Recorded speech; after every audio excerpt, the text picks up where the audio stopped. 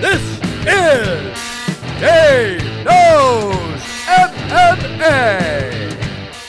It was recently announced that the first title defense for Rose Namajunas would be against the woman who she took the title from, Joanna Jędrzejczyk. An instant rematch was granted to the former champion after coming off of a knockout loss, a fight in which she was actually the favorite to win. JJ is only the second ever UFC Women's Strawweight champion, and throughout her reign, she's defended that title 5 times, which is a whole lot in this day and age in the UFC. So, I've always been a huge fan of Joanna, but there is no way she should be getting an instant rematch.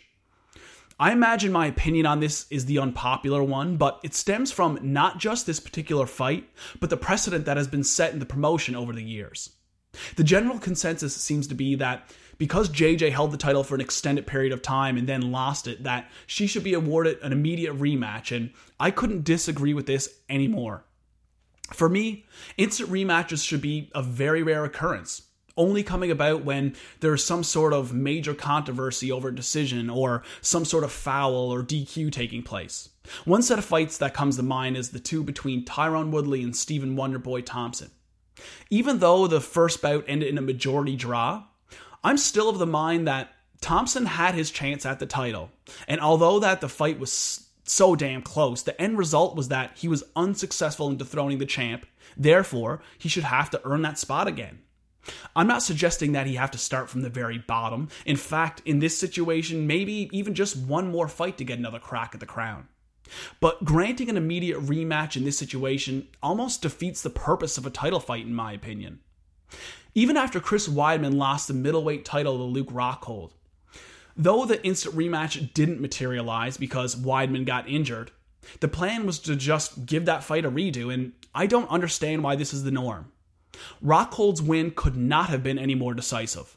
Weidman was a fantastic champion, but the reality is that a contender rose to the occasion and dethroned the champion, and thus became the champion himself. Having some sort of obligation to give an instant rematch to the former champ because he or she has a few title defenses is something I really hope is going to change at some point. Personally, I think Thug Rose versus JJ rematch would be much more memorable and historic if they were to take a different route. Let Rose defend the title one time while Joanna goes and takes a fight against a top contender.